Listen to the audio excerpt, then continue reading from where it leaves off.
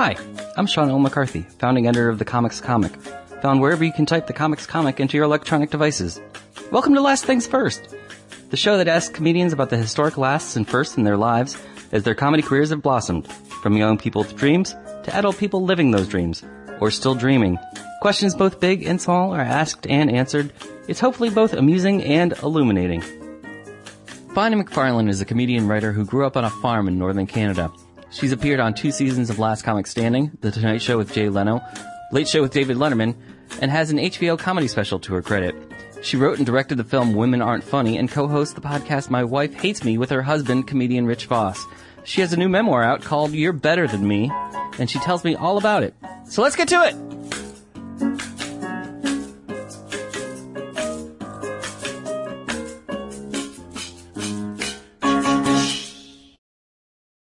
So, Bonnie McFarlane, yes. Your new memoir is called You're Better Than Me. Yes. But so, last things first, when's the last time you felt better than someone? Well, I live with Rich Voss, so, I mean, goes without saying. But he's not here. He's not here. We're here to talk about you. Well, I actually, I'm so sick of talking about the book because, I've never had to talk about anything before. I've always just got on stuff without any agenda. Now it's always like, you wrote a book. Well, let me ask you this then. Your daughter is 8 I now? believe so. I think you're right. I mean, I do remember watching you tape your Comedy Central Presents, and Rich had the baby and... She was 3 weeks old. Yeah. 3 weeks old. What were we thinking? Taking a 3-week-old out. But I had to have the baby, so... They asked me when I think it was like 4 or 5 months pregnant. They were like, hey, do you want to do a special? And I was like, well, I'm pregnant. And they were like, well, we tape this day. And I was like, oh, yeah, I'll have had the baby by then. I don't know why I was like so, yeah. And then it got closer and closer to tape day.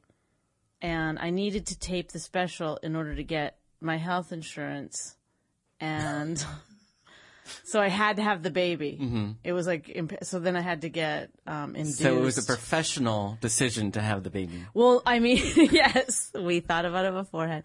No, I mean, I had to have the baby before the special so that I could shoot the special, so that I could get the health insurance to take care of my baby. So it was like this. It was like getting closer and closer. I was late.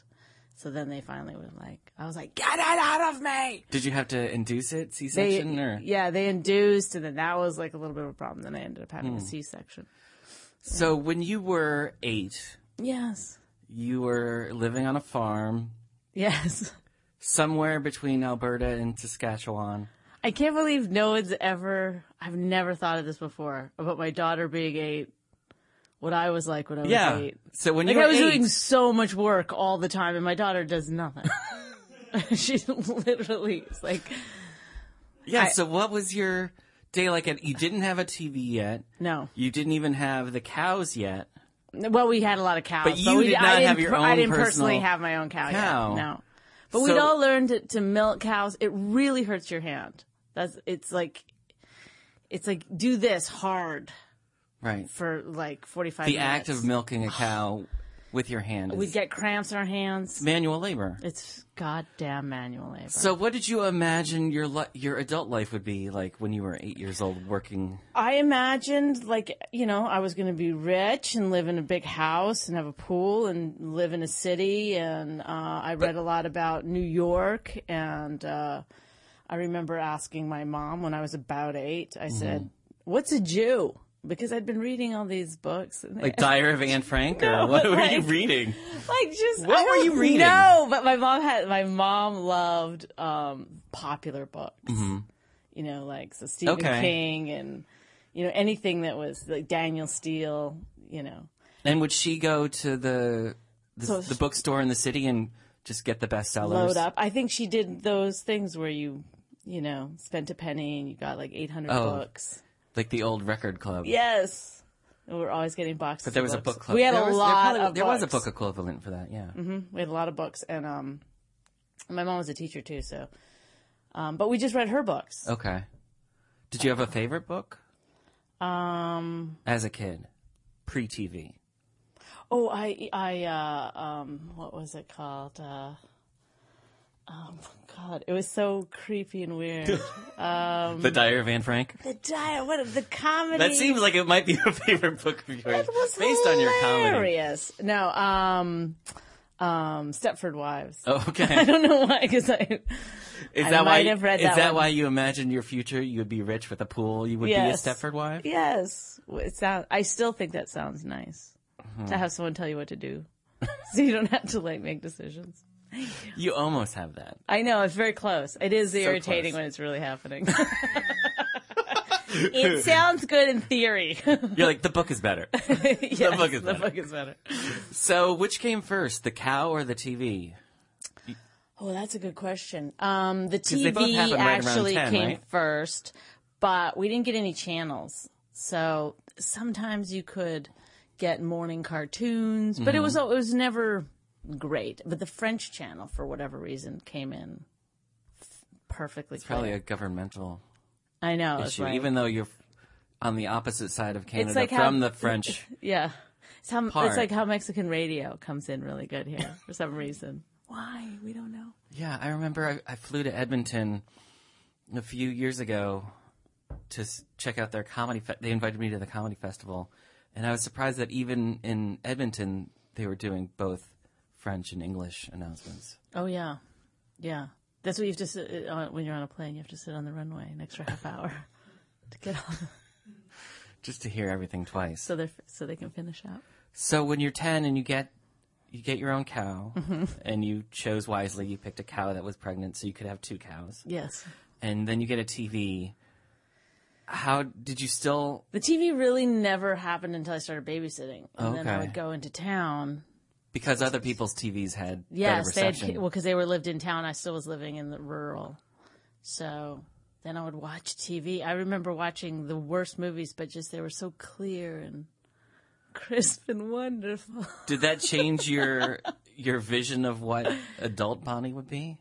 I guess I always sort of thought I was going to be a writer. That was sort of always my goal. And then To write the same kind of books that your mom yes, was buying? yes. Okay. Well, there's different kind of writing, so... I did. I started when I was pretty young. I started writing a book that was about a woman who was in a coma, but she could hear everything that was going on. Mm-hmm. I was young, too, but it was like, very soapy. Like her husband was having an affair. Like she could hear it all, but she was out. I guess there's like an actual thing. It's called locked-in disease or something. Oh, like Stockholm Syndrome? No, it's where you can't move, but you're conscious. Oh. But no one knows if you're conscious or not. Oh, because you can't speak. You can't tell anybody. You're locked in. Oh. So that was going to be my... You could still pitch that somewhere. I know, it's just black. It's like a radio play. It's just from her point of view. Yeah, but on a radio play, you can't hear her. What? You can't hear her. All right. So Well, it would need to be a movie. Right. But then how would you you're either, you can't. How would you do her inner thoughts? Just a voiceover? I was locked in. So I guess this is basic psychotherapy, but did you yourself feel locked in? Oh my God, you're like making so many connections. Did you feel like, oh my God, I'm trapped I did sort of feel in trapped. the northern plains of Canada? Yes. I'm not even near Edmonton or Calgary. No, it was far. Yes. Yeah. I did and I didn't. I mean, I guess for a large part of my childhood, I didn't know. I mean, I guess I knew because I read a lot, but I wasn't like being bombarded with images all the time because we didn't have TV. But I really didn't know. I just always thought there was something else. I had a FOMA really early on in my life. Is that FOMO? Fear of missing out. Yeah. I was like, what's FOMA? I was like, what's the A for? Fear of missing ass? I had fear of missing America. Oh. Well, how old were you the first time you went to America? Came to America? 21. I came actually with my mom and my sisters. We all went to Disneyland. Well, that's not entirely true. What? Is it? Spoiler alert? What? When you were 17. Oh, I blocked that out. Oh my God. I totally don't even ever think of that as a thing. I mean, Oh my God. we're not here to talk about the book per se. You know what? But the book is about your life. Yeah, so there was some sad things that happened when I was young. So yeah, I got pregnant, had to go have an abortion in America. But you know what's weird? I never thought about that story. Rarely. You know, when I was drunk sometimes, or like with girlfriends at a sleepover, you'd be like, guess what happened to me? But it wasn't like informing my life that much until then I wrote the book and then I put it in there. Right, because now you're thinking about like things that happened in my life. Right, because the memoir is everything that happens leading up to meeting Rich. Meeting Rich. It's everything pre-Rich. Right. If you think this book is sad, wait for the sequel. Till the next one. But was that also like a fear of being locked into this life that you didn't ask for? Oh, that was definitely like, I thought I was going to be, we were really poor, like really poor, like as poor as people, in America are really. We did have land and we did have food, so we weren't like going hungry. You were self-sustaining. We were self-sustaining. Self-sustaining poor. Yeah, but we didn't have anything much beyond that. We lived off the land. And, luckily my parents are, they're both super hardworking, responsible people. So. When's the last time you went back there? I go back twice a year. Okay. I go back at Christmas and I go back once in the summer. And it's far. That's how I am with my parents. But they're semi-retired in Florida. Oh. So it's far enough away. But it's far enough away that it's, twice a year. Once at Christmas and once in the summer. Going to Florida in the summer. What a treat. Yeah, it's not like going to cold Lake Alberta in the winter. I know. It's brutal. I can only do it if I fly first class. Mm-hmm. And I don't tell, of course, them that I'm like, they're always like, oh, it costs you so much money to come. It's like, yeah, you don't know the half of it. Because I can't get on, it's so far to go there. And it's so cold once you get there. It's like there's no fun. Mm-hmm. You have to fly first class. It's the only way you'll get there. It's the only way you can handle it. No. I've been through so much like hardship in my life, but now I've acclimated so quickly. So, after you had the abortion and you're graduating from high school, what was your escape plan? So you were still thinking you were going to be a writer? Yes. Okay. Still thinking I was going to be a writer. My mom really tried to get me to go to college. I didn't want to go, but she wanted, she was sort of looking for me to go to college in Edmonton or follow like a normal career path, and I didn't want to. And I was like, I gotta go somewhere. So I went to Victoria first. Okay. On Vancouver Island. Then I was in Vancouver. Actually, then I went back to Edmonton and I did go to school for about a year and a half. I took radio and television arts. Okay. But, yeah, it was enough that I went, like, when I went to Vancouver, I interned as a copywriter at this advertising agency, and then I worked for them, and then they, helped me get started in freelance writing, and sort of that's when I started working at the comedy club. Well, was the advertising your first exposure to comedy then? Yeah, I mean... Because copywriting is a lot of times it actually really did help in terms of like, those guys were really great at that place. I mean, I was still waitressing and I wasn't making any money anywhere, but I loved that job. I loved going there every day, and they would, it was all about economy of words and trying to get your point across in as few words as possible. The only thing that was really different about advertising and writing stand-up is that it's totally fine to be influenced in advertising. That's not a thing that anybody put the brakes on with. It was like, I saw this ad about, it's like, yeah, that'll work. Do it. Put it down. Okay. Parallel thought. Not that these guys weren't creative people, but it wasn't that big of a deal. Like Right. then when you get into comedy, it's like, it's very serious. Right. I mean, you can't use the same catchphrase. I know. Well, even, some people get mad about the same word. Right. Like I heard, oh, what a feeling Toyota. That's good. How about, oh, what a feeling Chevy? Yes, they would be like, Yeah, that's that great. seems fine. That seems totally fine. Why not? We're not doing the same ad. No. Or like the Oscar Mayer, my baloney has a first name, and then translate that to Hebrew National. Yes. Yeah, sure. Oh, sure. It's kosher. But So- you see it in ads all the time. They're almost like carbon copies of each other sometimes. Once that's- they that's- get to a certain thing that works. Well, I mean, that's been an age-old frustration with Hollywood that there's right. no new ideas. Like they'll just remake something. They don't Right. care. But I don't understand why they don't just remake all kids' movies. They don't need to be making new kids' movies. The kids don't know. Right. They haven't seen those. Just keep remaking the good old, hey, Hollywood, I got a tip for you. Just keep remaking those kids' movies. Well, they do it with Annie every... Right. So I often think there's a they're new right to Annie do movie. it. I think Shrek, make a new Shrek in a few years. Are you looking for the Cameron Diaz role in the new Shrek? Yes. Did you get the... That would be the best job, by the way, is doing voiceover. It does sound... Animated thing. Oh, my God. Heaven. It's almost as if we were being paid now.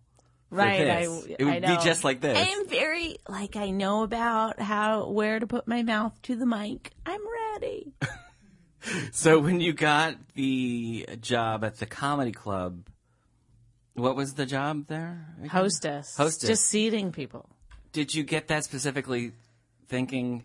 Well, I thought it would be a fun About job. getting into the comedy and I world? thought that I could write comedy Okay. for the comedians. I thought that would be a nice addition to my paycheck, getting a few dollars from these fellas. Had you been in a comedy club before? Just one time. Okay. And it was incredible because I think everybody walks into a comedy club thinking, I mean, I wasn't an idiot. I knew how entertainment industry worked to some degree, but I was blown away that these guys could do the same act over and over again. Right. Like, because the first time you watch it, they're good, and you think, oh, they're just ad-libbing Right. that, or I knew some of the jokes obviously had to be reused, but I was amazed by the amount of memorization went into Right. a set. Even just that first weekend, Yes. from a Thursday through a Sunday, seeing the same act 6 times. Yeah, you're like, going, oh. I know the magic just gets peeled off so quickly. Like, Jesus. Even a throwaway line that you thought it's not a throwaway line. Those were all Right. Even though, planned like, at on the end of cue. the shows, when they'd be like, first of all, I just want to thank everybody for this is one of the best audiences we've had all week. You've been doing that every show! Every show! How many nights of hostessing before you had the impulse that you need to be up there? Oh, no, I still don't have that impulse. I've not yet acquired. No, I right away was like, I can write this for these guys. I was really excited, I thought. I was a little drunk too. So I remember telling them that I was writing jokes for them, and they were like, really, they wouldn't even read the jokes that I had written. I'd prepared, I'd watched over some nights, and Right. Because you're the hostess. because all I did was just stand there. I just stood there, and I didn't have to do one thing. I just had to stand there and watch comedy, which was great. And this was in Vancouver. this is in Vancouver, but it was a great comedy club called The Punchline, and they brought in a lot of American acts. So I saw a lot of, and they some clubs do this, some clubs don't, but this club liked to grow its own comics, so it had a really great open mic night. Okay. And it would move you up as so there was a lot of local comics working there. It was like a really cool comedy scene, and but they were like, nobody's going to buy your dumb jokes, It's like, you're so stupid. Because they were, what are they making? They're making they're probably making $10 a set. I don't remember what the comics got paid back then, but what do they make now? Nothing. $25 a set? Oh, you're talking about the MCs and the features. Yes. I mean, it's like, Yeah, they make the same amount that they were being paid 20 years ago. right. I think you got $100 for the weekend or something to middle, maybe. Yeah. I don't know. But But, we were young. We loved doing it. And then, so I eventually got up the courage to do it at the competing comedy club. Okay. Because I didn't want to get fired from where I worked. Now, did the competing comedy club knew that you worked? No. Or they didn't seem to. Okay. Nobody said anything. It's not brought up. And what was their open mic like? Their open mic was pretty good, too.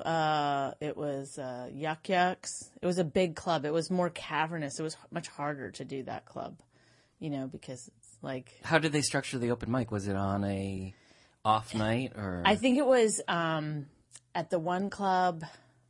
It was every Tuesday or every second Tuesday. It seemed endless between open mics, and you had to call in. You had to be one of the first people to call in. Yes. And then they would, put you on. But sometimes I think that they would, if you did 3 weeks in a row, they would just sort of like act like you weren't, I used to do stand up here and there in the late 90s. And it was amazing to me. In Seattle, there was a great open mic scene, multiple clubs, multiple open mics. And then I moved to Arizona, and the Improv in Tempe had one open mic once a month, and it was on Sunday night immediately after the headliner. Oh, wow. And you had to call in or show up at the club at noon to sign up. Yeah. And the first 10 people got it. There's no, you just call. But they put you on after the headline, after the show was over. They said, just seen okay, this amazing you've seen show. an amazing, you've seen John Panette. You've it's seen been Professional great. now. If you want to stick around, we're going to bring up some people you've never heard of before. I know. It's like, but it was I remember there being quite a few people coming to the shows, and it was pretty fun. It was a fun scene. Did you fit into the scene once you were performing, or was there still kind of a dichotomy between the hostess at the Punchline and an open micer at Yuck Yucks? And... Well, I knew so many of those guys and stuff before I started doing it. They right. knew, those guys were actually trying to get me to do it a lot before I started to do it. So, and there was really no other women. There were some women on some open mic nights, but there was no, there was nobody that was, that I felt was really this is a career, I want to work hard at it. When I moved to Toronto, I met other women like that, but not so much in Vancouver when I started. Oh, there was women that were ahead of me that were great. Right. You do talk a bit in the book about, trying to make female friends. And do you feel I get the sense, in New York and LA and other comedy scenes that there's a lot more,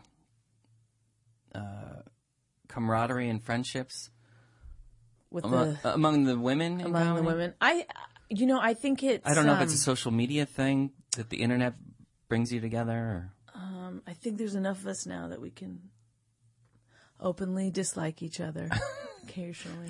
No, I without feeling like you're bringing the gender down. Yes, I think one of the reasons it's hard, and it's different now, is that when I would go on the road, and it would just be me. There was rarely, I never hung up. There was never any other women around. It was just occasionally there was another girl, but you never really got to know her because they wouldn't put two girls on the same show. Right. And sometimes on open mics, they'd be, two girls on the show. But the thing is that, in open mic days, you're really competitive. More so than when you get even into being a middle or being a headliner, because you're trying to cut through all this. There's a lot of other people around trying to get what you want. So it wasn't about hating other women or anything. It's just that you were kind of competing with everyone on a pretty big level. So then when I moved to Toronto, but I had friends outside of comedy, and Lynn Shawcroft has been my friend. Yeah, I was going to ask about Lynn. How did years. you and Lynn become Well, she was friends? working at the Punchline as a waitress. Okay.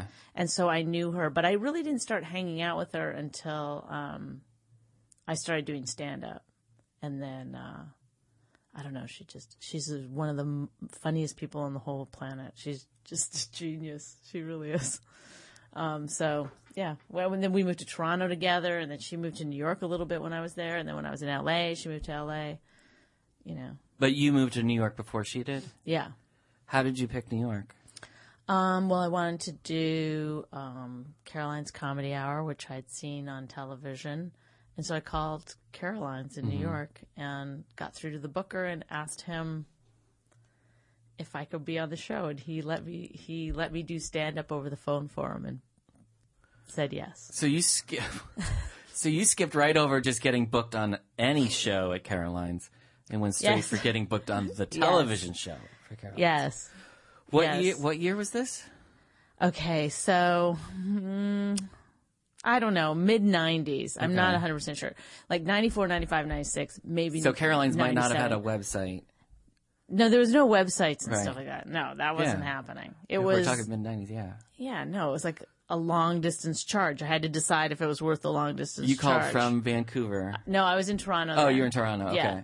So I'd already won this contest in Canada, which didn't get me any friends. What was that contest? Right after I started doing stand-up, I entered a contest, and it was Canada's Search, or Search for Canada's Funniest New Comic, or something like that. And I won that. And there was a lot of backlash for winning that. Also, I think I might have been a little bit of an asshole after I won it, because I was like, good, now what? Like, let's get this thing rolling. Right. Because it was really, I was ambitious in the beginning. I was very... So you did have a little bit of heat, even if it was just Canadian heat. Yes. And you had a credit that you could... I was in a magazine Louis or something. Faranda or whomever you were on I the think phone I with. might have told him that. I don't know. I don't remember. So it's not I just... was always slightly embarrassed about that credit because it seemed so, like... Funniest new comic from Zimbabwe. Right. But it's I mean, everybody in show business is looking for a hook. I know, but So I don't know. one. I mean, I wasn't You really. did have that. So I did have that, and I did have a manager who had written me a letter because he'd seen some. I guess it was something for the Montreal Comedy Festival one year. They'd put my picture in just as people to watch in Canada because I won that contest. Right. And so he'd written me a letter like to manage me, and I didn't know what a manager was. I had no idea. Somebody explained it to me, and I still didn't know what it was. And I'm not sure I know what it is now.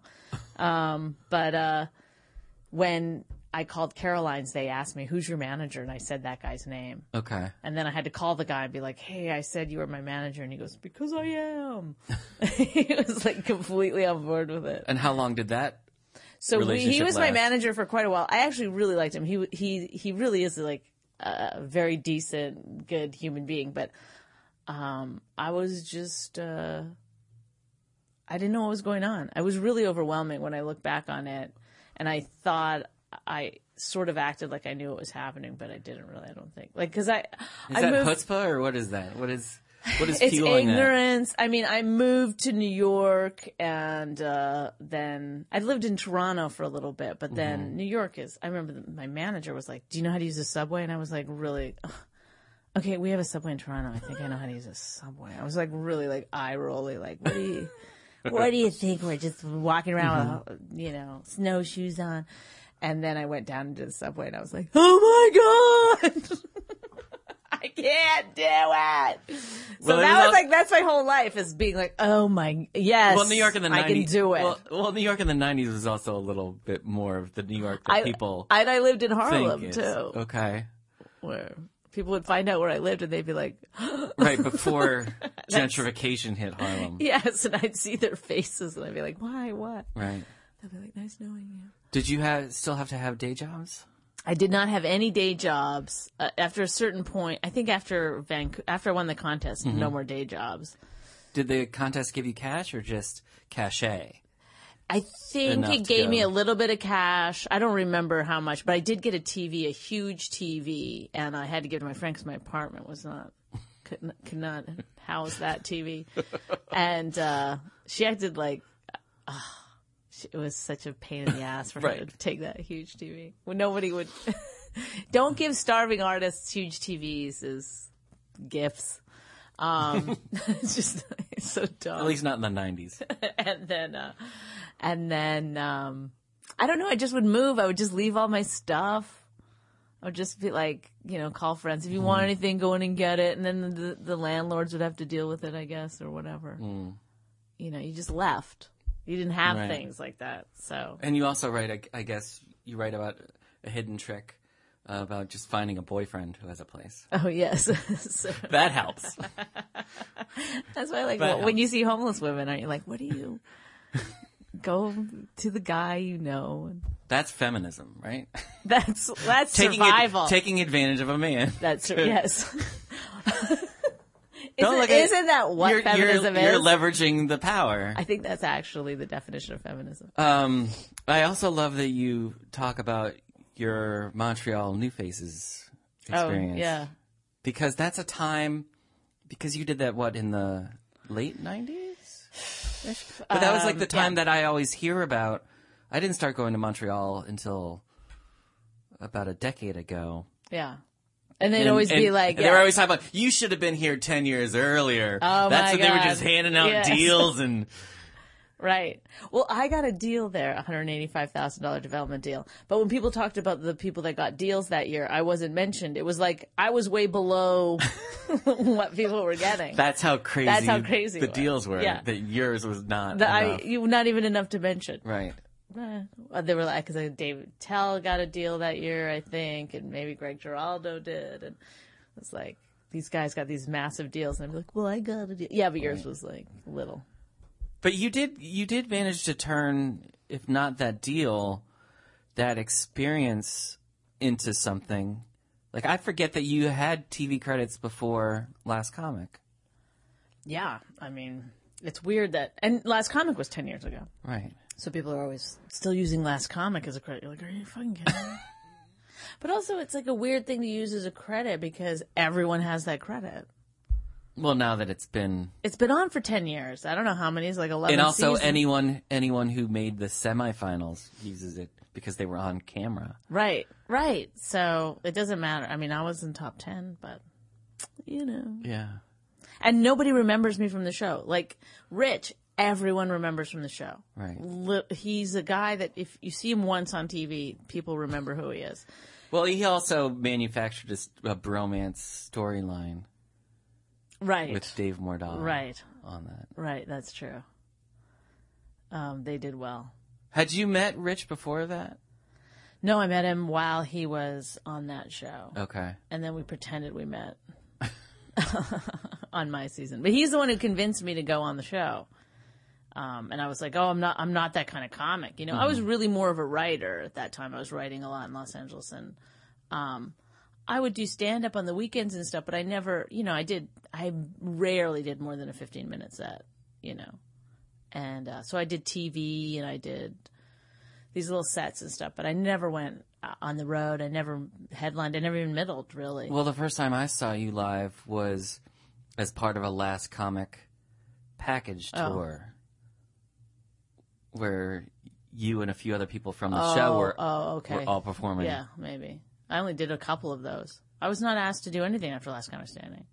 Like, everyone was going out on tour, and I was like, well, hey, what about me? And then Rich was like, hey, you can come with me. And I was like, all right.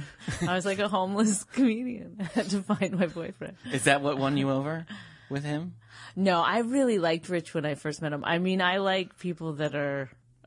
he's a person that can't help but be himself. Mm-hmm. And, I don't know. I was like... I like that about people. Honesty. He's or a lack of. He's never not rich. They're transparent. You know what I mean? Yeah, it's know what you're getting. He would come in here and he would just be rich, full force. Yeah. You'd never be like, "What's wrong? If he wasn't being rich, you'd be worried. You'd be really worried. You're like, why aren't you insulting? Are you dying? And the book came about because of Anthony Bourdain. Anthony Bourdain, another. No bullshit guy. Yeah. You know, he's always Anthony Bourdain. Exactly. And that was a roast you were writing for him. Were you there? No, I wanted to go. Oh, I thought you were. I wrote about it as if I were there. Oh, okay. The Comics Comic is everywhere and nowhere. I could have done a little inside scoop for you. I don't know how I got that roast. Caroline's called me. I think they were having trouble getting women, to be honest. Anthony, I think, had... nixed a couple of the women that they'd... I know one of the people, but I don't want to say it. But, had you done a lot of roast, either writing for or performing roasts? Well, I mean, just sort of, like not for Comedy Central or anything, but I'd done a lot of roasts, just, you know, when the comedy club sometimes will have a roast. Mm-hmm. And, I'm good at writing those jokes. So and it was all these, you know, chefs and stuff. I don't know. The jokes for the show were sort of easy to write. And, I worked hard on it. And, then, did you know that you had made a lasting impact? Well, a couple of things happened. So he liked me on that roast. I was really mean to everyone, but I was also mean to him. And I was worried after that had maybe been too mean to people. But he was very nice. And then his agent came up to me and said, we need to talk. But it became kind of crazy up there at the dais, and I left. And my friends and I. So it was immediate that his agent contacted you. Yes, like that. And then, my friend Mandy Stabmiller, who is like, you know, a social media genius. Right, I think she might have been working for the Post still at the time. Was she? I don't remember. And so she said to me, you have to like contact his agent. And because I guess he'd gone on the Today Show too, or one of those morning shows, and said I was the funniest, and they played a clip of me on it. So she called me. They had a clip? They taped it. I didn't know. And so they said, so she said, you have to get in touch with the agent. And I go, I don't know the agent's name or anything. She said, Google Anthony Bourdain's agent, you know, and write her an email. So I did. I found her and I wrote her an email, and I just said, hey, you know, you want to go for lunch or whatever? And she was like, and I said, if this isn't Anthony Bourdain's agent, you're still really good on Google. 'Cause she was there she's very accomplished. She'd just gotten Lena Dunham, like a $4 million book deal or something. So she was like, yeah. She goes, can we go out for lunch on Wednesday? And can Anthony come? And I was like, yeah, I guess. So we went out for lunch, and they asked me if I wanted to write a book, and then I said, okay. That's amazing. Yeah, I know. It's pretty cool. I mean, that's like sort of the way my life is. Like, it's like, so I have no idea where things are going to come from. But that's good. I'll just call a comedy club, get on the TV show. I'm going to call SNL tomorrow. Hey guys, can I audition? What has been the best kind of lasting advice you've received over the years? I don't, Whether it's from Anthony or Rich or... Well, Rich has anybody. given me a lot of advice. But what's never stops. What's the advice that keeps you going? You know, the truth is that I look at these comics that I think are so great, and I really do want to be as good as them. I've cared so much less about fame and money. I did the weekend at the Stress Factory, and I forgot to get paid. Like, it's not, I don't know. I'm just like, can I get this fucking joke to work? That's like what all my thing is. So, I want to be, and then when I know you have to go. Note to Vinny, please pay Bonnie for her gig at the Stress Factory. So I wanted to, I went to the Comedy Store last week, and it was, Mark Maron was on, and then Chris Rock did a... Oh, he was prepping his Oscars monologue. For the Oscars, and then Louis C.K. came on and did an hour, and I was just like, oh my God, like, they're all so good. They're so different, and they're so good, and stand-up is so hard. People that were like, you know, I made a movie that was really hard, writing the book was really hard, but stand-up is definitely the hardest. But you're still so accomplished at all three of those things. I mean, I'm doing great. I'm really killing it. You are so. On the flip side, if a naive young performer comes up to you or calls you up on the phone out of the blue and just asks you for advice, what's the first thing you tell them? How'd you get my number? Yeah. Stop calling me. No, you know, I do think this is true, is that it's a competitive business. So if you're not willing to be competitive about it, then get out. You're not going to, you know, people who just sit at the bar and wait for this shit to happen to them. Like, I've seen really talented people that don't, not saying you have to push and be like obnoxious about it, but you do have to like think you're good enough to get on, to be one of the people that is on the stage. Right. And then you're halfway there, I guess. Well, Bonnie, I'm glad that you keep getting up on stage because it's always a delight to see you. What a nice segue. Thank you so much for being here and for writing the book and making a movie, Women Aren't Funny, and thank you for having me. And for babysitting Rich. Yes, keeping him out of everyone else's hair. I know my job. And you do it well. Thank you. Thanks. Last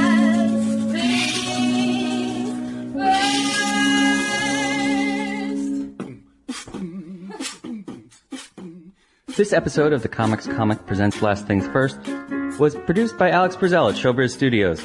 Theme music by Camille Harris and Shockwave, logo by Giggle Chick. Please check out my website, thecomicscomic.com, for more interviews, reviews, and comedy news. Become a paid subscriber at patreon.com. I'm your host, Sean L. McCarthy. Thanks for listening.